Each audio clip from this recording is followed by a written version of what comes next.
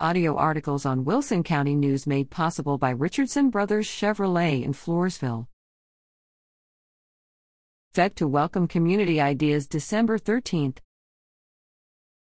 Video below. What designs and amenities would you like to see constructed at the former Floresville Electric Light and Power System headquarters in downtown Floresville?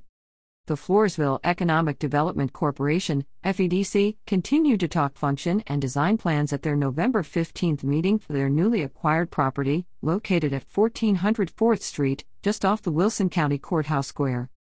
FEC Executive Director Ben Reed led board members, EMC CEO Ernie Gonzalez, and City Attorney Sylvia Rodriguez on a tour of the buildings and grounds of the downtown property last week.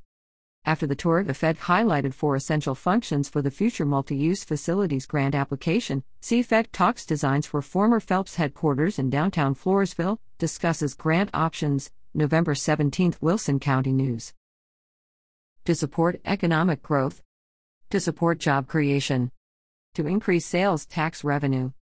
To collaborate with either public or private partnerships. The functions remain broad at this time to act as general themes for moving forward, Gonzalez advised. However, board members continue to talk of an open concept restaurant, outdoor entertainment options, and business incubators.